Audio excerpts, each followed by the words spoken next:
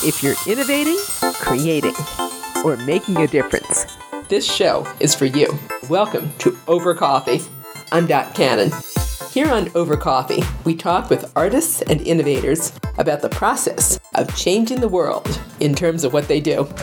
There's so much cool stuff waiting to happen.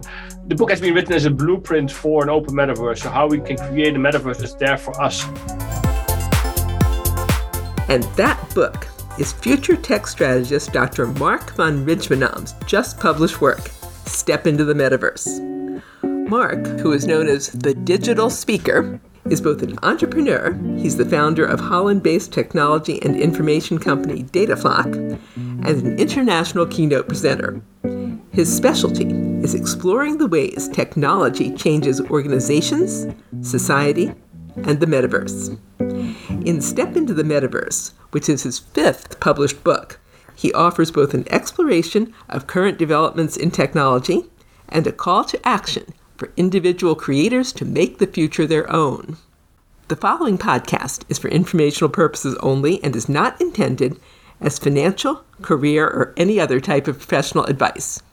Please contact an appropriate professional in any of these areas in which you may have a question. Mark, I'd like to start this with a quote from your book. We are at the dawn of a new era, and we have one opportunity, one shot to create a new reality for humanity. Would you tell me about that new era, please, and that opportunity?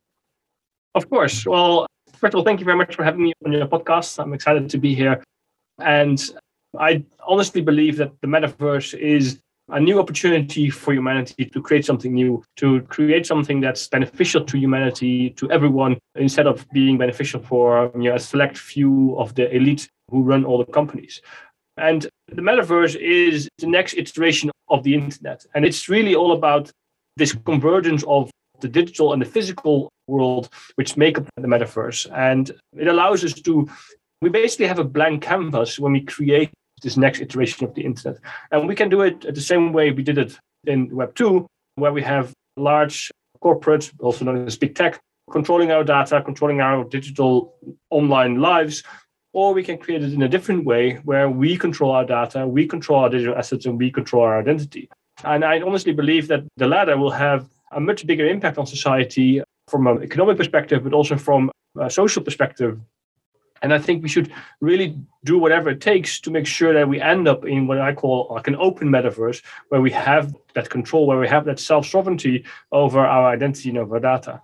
And it is actually only one shot that we have, because if we do it wrong, we'll end up in an extrapolated version of Web 2, where with the amount of data that's being created in the metaverse going like 10 to 100-fold, the big tech and the tiny elite controlling the big tech will become stronger, more powerful, and have more control over our digital lives.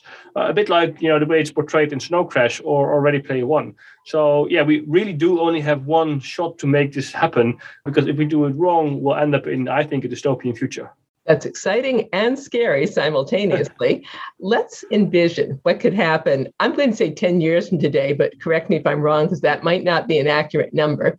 How do we experience the internet and the metaverse 10 years from today if everything goes the way that you've envisioned it?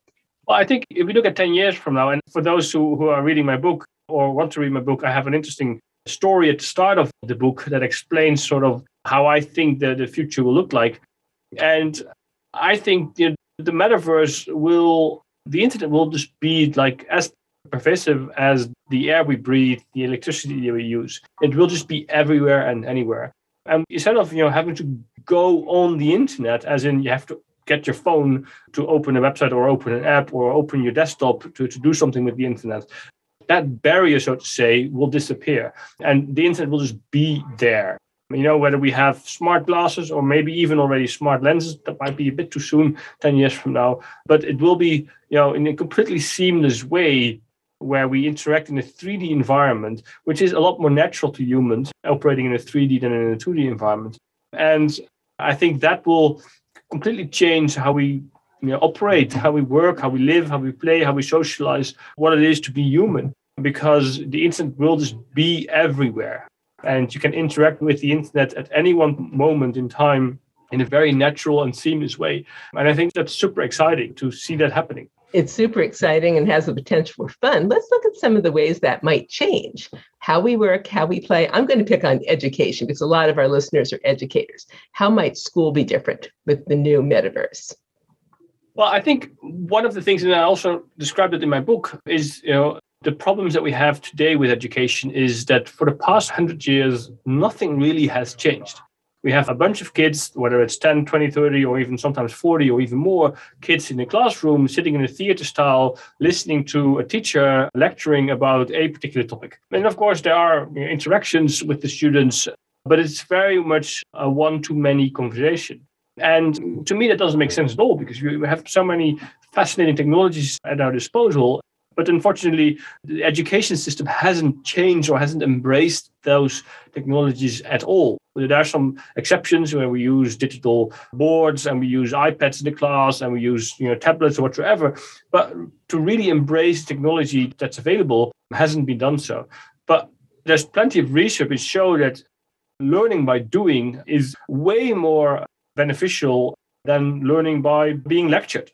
And the metaverse will allow us to learn by doing in novel ways. For example, if you have a history class, you can go to ancient Rome. You can be there with your entire class. You can walk around. You can pause a scene to discuss that scene to see what's happening. And I think that experience is just mind-blowing. And that's just only for students, sorry, for kids. But if you take that a step further for students, let's say, for example, in medicine, healthcare studies, where you want to be a surgeon, you can do an open heart operation in hyper-realistic detail in virtual reality, seeing everything how it works, knowing when you're making mistakes and knowing when you do it right. So you can already do that open heart operation 50 times before doing it in real life. And I think that's just so fascinating of the metaverse that we can have this opportunity to turn education from something from learning by being told to or learning by reading to learning by doing. And in fact, in your book, I was reading and envisioning VR, but you say that AR is going to have a much greater impact. What are some of the ways AR might enable teachers and workers to do training this way? Sure. So I think a lot of people at the moment think that the metaverse equals virtual reality or the metaverse equals gaming. And to me, that's absolutely looking at the metaverse from a too small perspective. I think actually augmented reality is going to be having a much bigger impact on our world than virtual reality, simply for the reason that a VR headset is still very bulky and you can't really wear it when you're going out on the street, And obviously at the moment, augmented reality is predominantly being used using smartphones. But the moment we have sleek smart glasses that will have a fully immersive augmented reality field of view, I think that will completely change everything. And then it becomes possible to learn by doing. You have a complex machine and you need to fix that.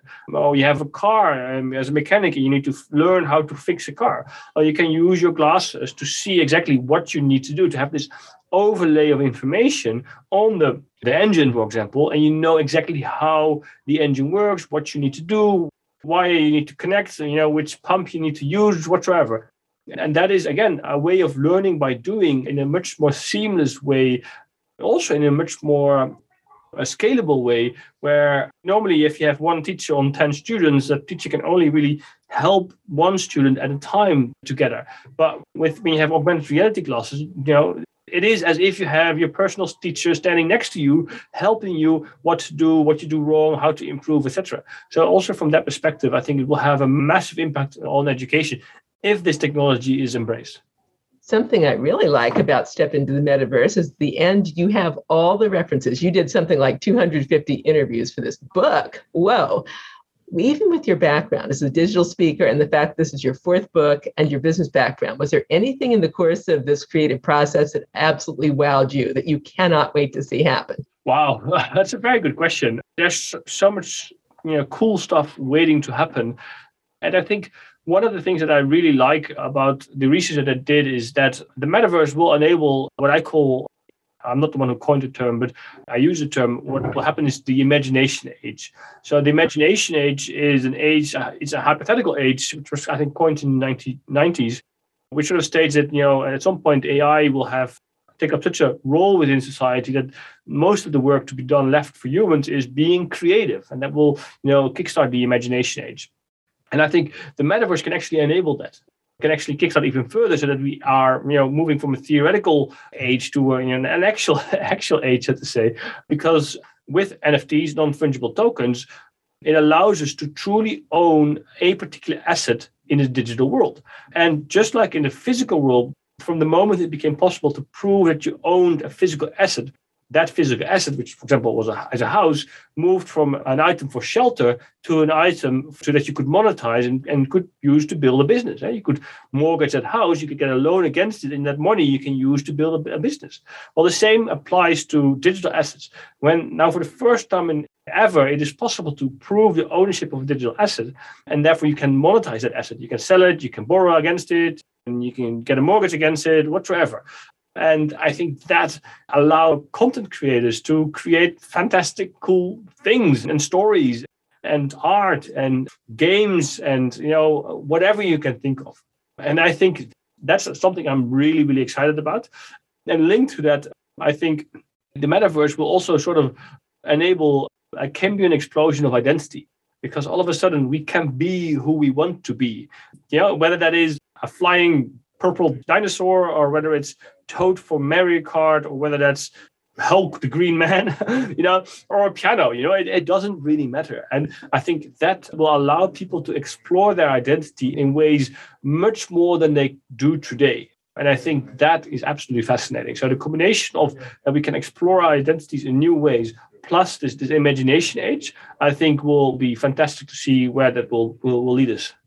I'm intrigued by what you said about avatars, how avatars can facilitate different behaviors virtually and in the real world. Would you tell me more about that, please? Yes. So there's been research by, I think, Professor Beilinson. I'm not sure if I pronounced his name correctly. So he did research that showed that the avatar that you pick will have an impact on your actual character. And so, first of all, he found that a lot of people will want to explore different identities. So females will take a male avatar and men will take a female avatar, which is already interesting to see. And secondly, that the introverts were picking extrovert avatars. So that can be like a very powerful avatar, something, an avatar that looks very extrovert. And those extrovert characteristics would flow over to the physical world, so that person, that introvert person, would showcase more extrovert characteristics after having played an extrovert character in the virtual world. I think that's mind-blowing. And the fact that is possible, again, will open up a Cambrian explosion of identity, where people can start to explore identity and what it means to be human. How exciting is that? When you say the metaverse is going to really open up to creatives, what are some of the ways, with the understanding that you and I are having a conversation for informational purposes only, and this is not intended as professional advice, what are some of the ways that anybody who's new to this might want to check out the different skills, learn new skills, get into some of the resources, and be ready for all of this to happen? Well, of course, I have to say, read my book, Step Into the Metaverse, because I think the book has been written as a blueprint for an open metaverse, so how we can create a metaverse that's there for us. So I would definitely recommend that, of course. But then other than that, I think and this applies to individuals as well as organizations, for those who want to truly understand the metaverse, you have to immerse yourself into it.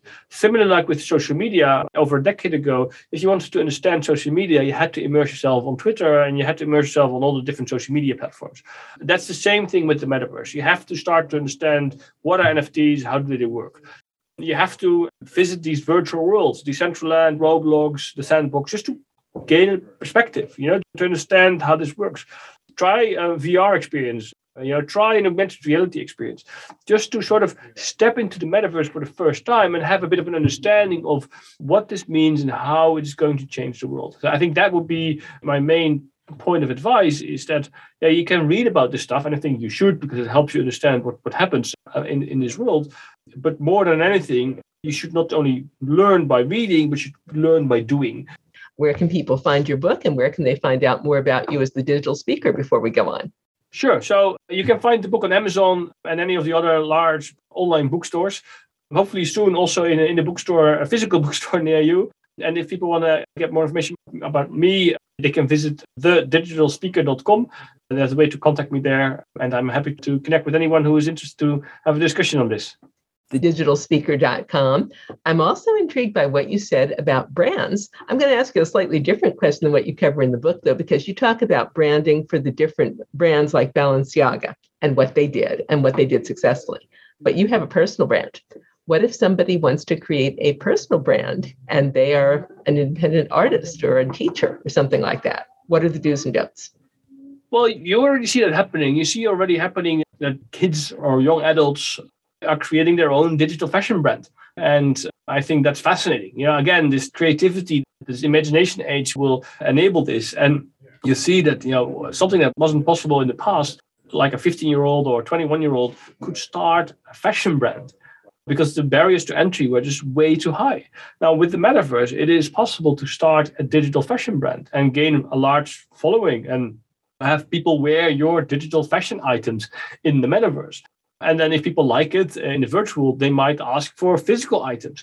And I think that is, really, really awesome. But if you want to start with that from a digital fashion perspective, again, start exploring, start buying some digital fashion items, start buying NFTs just to understand what it means to buy a digital sweater or a digital dress and learn from there. And in fact, you gave about the best definition of an NFT I've ever seen, because I wasn't sure what a non-fungible token was. But if you have $1 and I have $1, we can swap them. That's fungible. But if you have a diamond apple and I have a tinfoil pear, we can't swap those. That would be non-fungible if I've understood what you said. Yes, that's correct. So a non-fungible token, they are non-fungible because they have a different value attached to them. They can be part of the same category, but within that category, they have a different value. Baseball cards, for example, or football cards, whatsoever. They are the same type of category. They are, cards with an image of someone's playing a particular sports on it, but they have different value attached to it. So I cannot swap the one card for another because, we'll end up with something different. I think that's non-fungibility. And I think that, the fact that we have that technology now, and again, also this is still early days. We're still exploring what it means to have non-fungible tokens, how they work, and what are the pros and the cons. What are the, because yes, it has a lot of advantages, but it doesn't have, it also has some disadvantages. One thing that you hear a lot about at the moment is the need for so-called soul-bound tokens. And I cover this a little bit in my book because it's so brand new, but soul-bound tokens basically means non-fungible tokens, but then tokens which are non-tradable. Because if I attach, for example, my university degree to an NFT and I sell that NFT to you, then all of a sudden you have my PhD. That wouldn't really work. So we need to attach them to a person, and that's they are called soul-bound tokens, so that we can't swap them. But then I still need to be able to change them from one wallet to another. If my computer crashes, for example, I still need to be able to swap those tokens to another wallet. But how do I prevent that wallet is not your wallet? But so there are a lot of technical challenges here that we need to solve. But definitely, I think non-fungible tokens, soul-bound tokens are here to stay, and they will form a massive part of the metaverse. This is going to be exciting to see. You also cover in your book some of the dangers, some of the things lurking in the dark corners that we have to avoid. What are some of the dangers, and what do we do to avoid this? Sure. So I think that the dangers are unfortunately plenty within the metaverse, and we can expect that any problem that we have in the current web will be extrapolated in the metaverse, simply because it's an immersive world instead of a 2D world. Unfortunately, we already see it happening that women are being harassed, sexually assaulted in the metaverse. And if the virtual reality is done in such a way, your brains cannot make the difference between virtual reality and real reality. So if you're being sexually assaulted in the virtual reality to a woman, that will feel as if it happens in the physical reality. And this happens all over the place, unfortunately, and it's a really, really big problem. But then we also have issues such as, the polarization, fake news, the enormous amount of data that will be collected. If you have a VR headset with cameras that scan your room, it allows you to not only scan your room, but know who's in your room, who's moving in your room, what kind of products do you have in your room, what does that say about you as a person, but also whether you have a tremor in your hand, which might indicate a disease. And if you then have eye recognition, eye tracking in your camera, that says even more about you. How diluted are your eyes? How dry are your eyes? How often do you blink? How long do you look at something? Whether it's only a millisecond longer than something else, that will say so much about you. It will reveal our deepest inner thoughts and feelings. And if that ends up in the wrong hands, we have a real big problem. Then also we have, for example, deep fakes. Deep fakes is already a problem, but they're not really, they're bad, but they're not of such a, realistic quality as can be. But, as an example, I'm currently creating a digital human of myself, a so-called meta-human. But if I can create it of myself, you can do that too. And there's plenty enough images of me online. There's plenty enough voice recordings of me online. So you can clone my voice. You can create a digital human that looks like me, that moves like me, that sounds like me. And people are gullible and they will probably think, well, that is me. Well, if that happens to me, that's annoying, but I'm not a world leader and I'm not a CEO of a public company. But if this happens to a CEO of one of the largest public companies, that can have a massive impact on society or even, a world leader. So these are really, really problematic issues that we need to solve. And in my book, I try to give an attempt to sort of give solutions of how to do these. And I think there are three ways. It's education, it's verification, and it's regulation. So education first, that we need to educate ourselves. We need to know how to deal with these technologies. Not only you and me, but also our children. They need to learn that it's not normal to doom scroll on your phone for 2-3 hours at a time. And what it means if you share something on TikTok, what kind of impact that can have on you and how that data is being collected. We need to verify. So if we have this deep fake example that I showed you, maybe we need to attach it to an NFT or a soulbound token so that I know it's you. But then again, I also need to make sure that if nobody hacked my computer, so maybe we need to attach it to my biometrics. But then again, how do we control the safety and the privacy and the security of all that very private data? So we need to form something around verification, and we need to have regulation. I think, unfortunately, all over the world, regulators tend to be slow in adopting new laws when it comes to new technology. And if they do come up, it often stifles innovation instead of enables innovation. But we need to have regulation in place to prevent any of the issues that are already happening in this space. Otherwise, we might end up in a very dystopian future. And in fact, you've kind of shown an alternative here. One future where big tech takes over and the rich get a zillion times richer while creatives pay 75% of what they're creating to sell anything. And one where it's much more desirable, where the creative folks are in charge, and this is the new creativity. What's one step, besides getting familiar with what's out there, that anybody listening right now can take towards the metaverse that's open and run by creatives as opposed to big technology? Well, I think have a good understanding of what's happening and what the differences are between a closed and an open metaverse and why we need to strive for an open metaverse. But also, if you want to build for the metaverse, I think you should try to incorporate some of the characteristics that I think are to an open metaverse. These are interoperability, so you need to make your assets interoperable so that you can take it from one platform to another. And that's currently not possible. It's currently not possible to take an asset from, TikTok to Facebook to Instagram, for example. So we need to have this interoperability. It's also not possible to send a WhatsApp message to someone on Telegram. So if we don't have this interoperability, we remain in the era of value extraction, but we need to go to an era of value creation. Interoperability is made possible using decentralization. That's the second characteristic, but we use blockchain technology to truly own our data, our assets, and our identity. Then I think what we should strive for is to have also spatiality, so that we have to attach spatial anchors to whatever we have in the metaverse, so that we know what we're looking for and that we are able to find the assets in the metaverse. Because mind you, at the moment there is no Google in the metaverse, so it's very difficult to find whatever you need to find.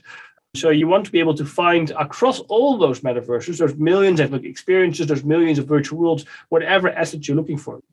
So the fourth component is persistency. And we want to ensure that whatever you create for the metaverse is there and is persistent and cannot just be deleted by anyone who doesn't like you.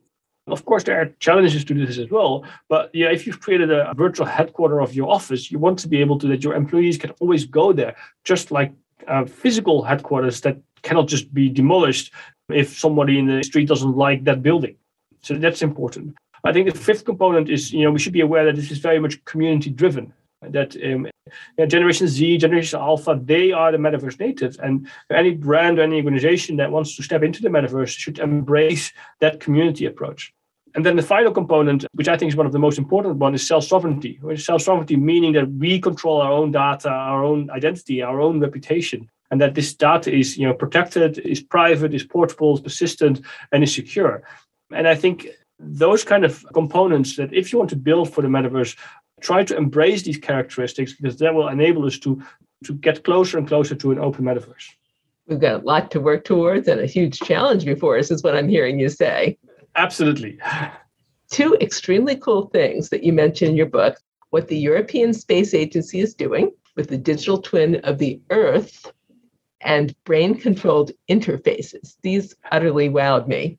However, when we have something like that, let's look at what the European Space Agency is doing. How do we protect people's privacy if they're going to do a digital twin of the Earth?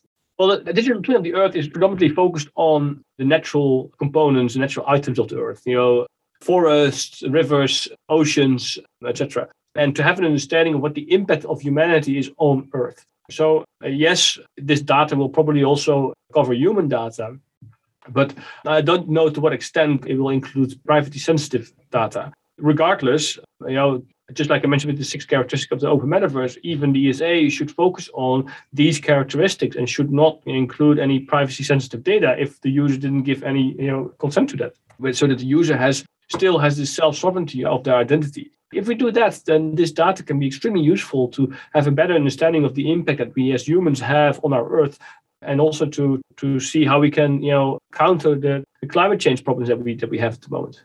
It's an exciting concept to see if, in fact, we can combat climate change it's going to amount to be augmented, I should think, rather than virtual reality. The BCI sighting, and at the same time, I thought, whoa, what if you think something about your boss that is less than complimentary? Because you were talking about people sending thoughts as we send text today. How do we get around that? Very, very good question. And I think, again, if we end up in a closed metaverse, beaming the metaverse straight into our brain might not be a very good idea. Because then if you have a negative thought about your boss and accidentally sends it to your boss, I think that is pretty problematic. And I'm currently reading the book The Every by Dave Eggers, which is a sequel to The Circle. And it's a very, very, very dystopian future of where all data, everything that we do, where we look, what we talk about, is being monitored and controlled by one company. And so I can definitely recommend reading that book. And if we end up in that situation, I think as humanity, we're pretty much doomed. But if we end up in an open metaverse where we have full control over who has access to our thoughts, just like we have today, we ourselves decide who have access to our thoughts by sharing those thoughts to whomever we want to. But if we connect the metaverse to our brains, which I'm 100% certain will happen at some point in the future, how do we ensure that some evil person cannot just look into our brains and see what we're thinking and control our thoughts? Get rid of free will altogether. These are our challenges. But if you see the progress that's being made in this field, it's phenomenal. It's going so fast, and we have to think very, very carefully how we want to deal with this. It's like anything else. I think a great gift and a great responsibility. Absolutely. Technology is in the end neutral, and it can be used to build great things, or it can be used to destruct those things. Hope and pray that we build great things. Mark, my final question usually in my podcast is, if people could only get one thing from you about innovation, creativity, and making a difference, what would you like them to take away from you? Oh, that's a good question. I think I would say that it would be important to have a good understanding of if you're building something for the future. Too often we go too fast and break things, while we should go slow and think first. And I think if we take sometimes a little bit more time to understand the impact that a certain technology can have on society, I think that would be very, very important. Mark, thank you for your time today. It's my pleasure. Thanks for having me on your show. You and I have been listening to Dr. Mark van Rijmenam, future tech strategist, international keynote speaker, entrepreneur, and author of the new book, Step Into the Metaverse. Find out more about ordering Step Into the Metaverse on Amazon.com. And you can connect with Mark, read his articles, find out more about his earlier books and his podcast, and check out his presentations at thedigitalspeaker.com. That's thedigitalspeaker.com. The preceding podcast was for informational purposes only and is not intended as financial, career, or any other type of professional advice. Please contact an appropriate professional in any of these areas in which you may have a question. And that concludes this edition of Over Coffee. Thank you for listening. Listen to more Over Coffee podcasts at twomavericks.com. That's two, T-W-O, Mavericks, M-A-V-E-R-I-X. And you can contact us at twomavericks@gmail.com. The music you're hearing is royalty-free production music provided by Pond5 at pond5.com. I'm Dot Cannon. Here's wishing you a cappuccino day.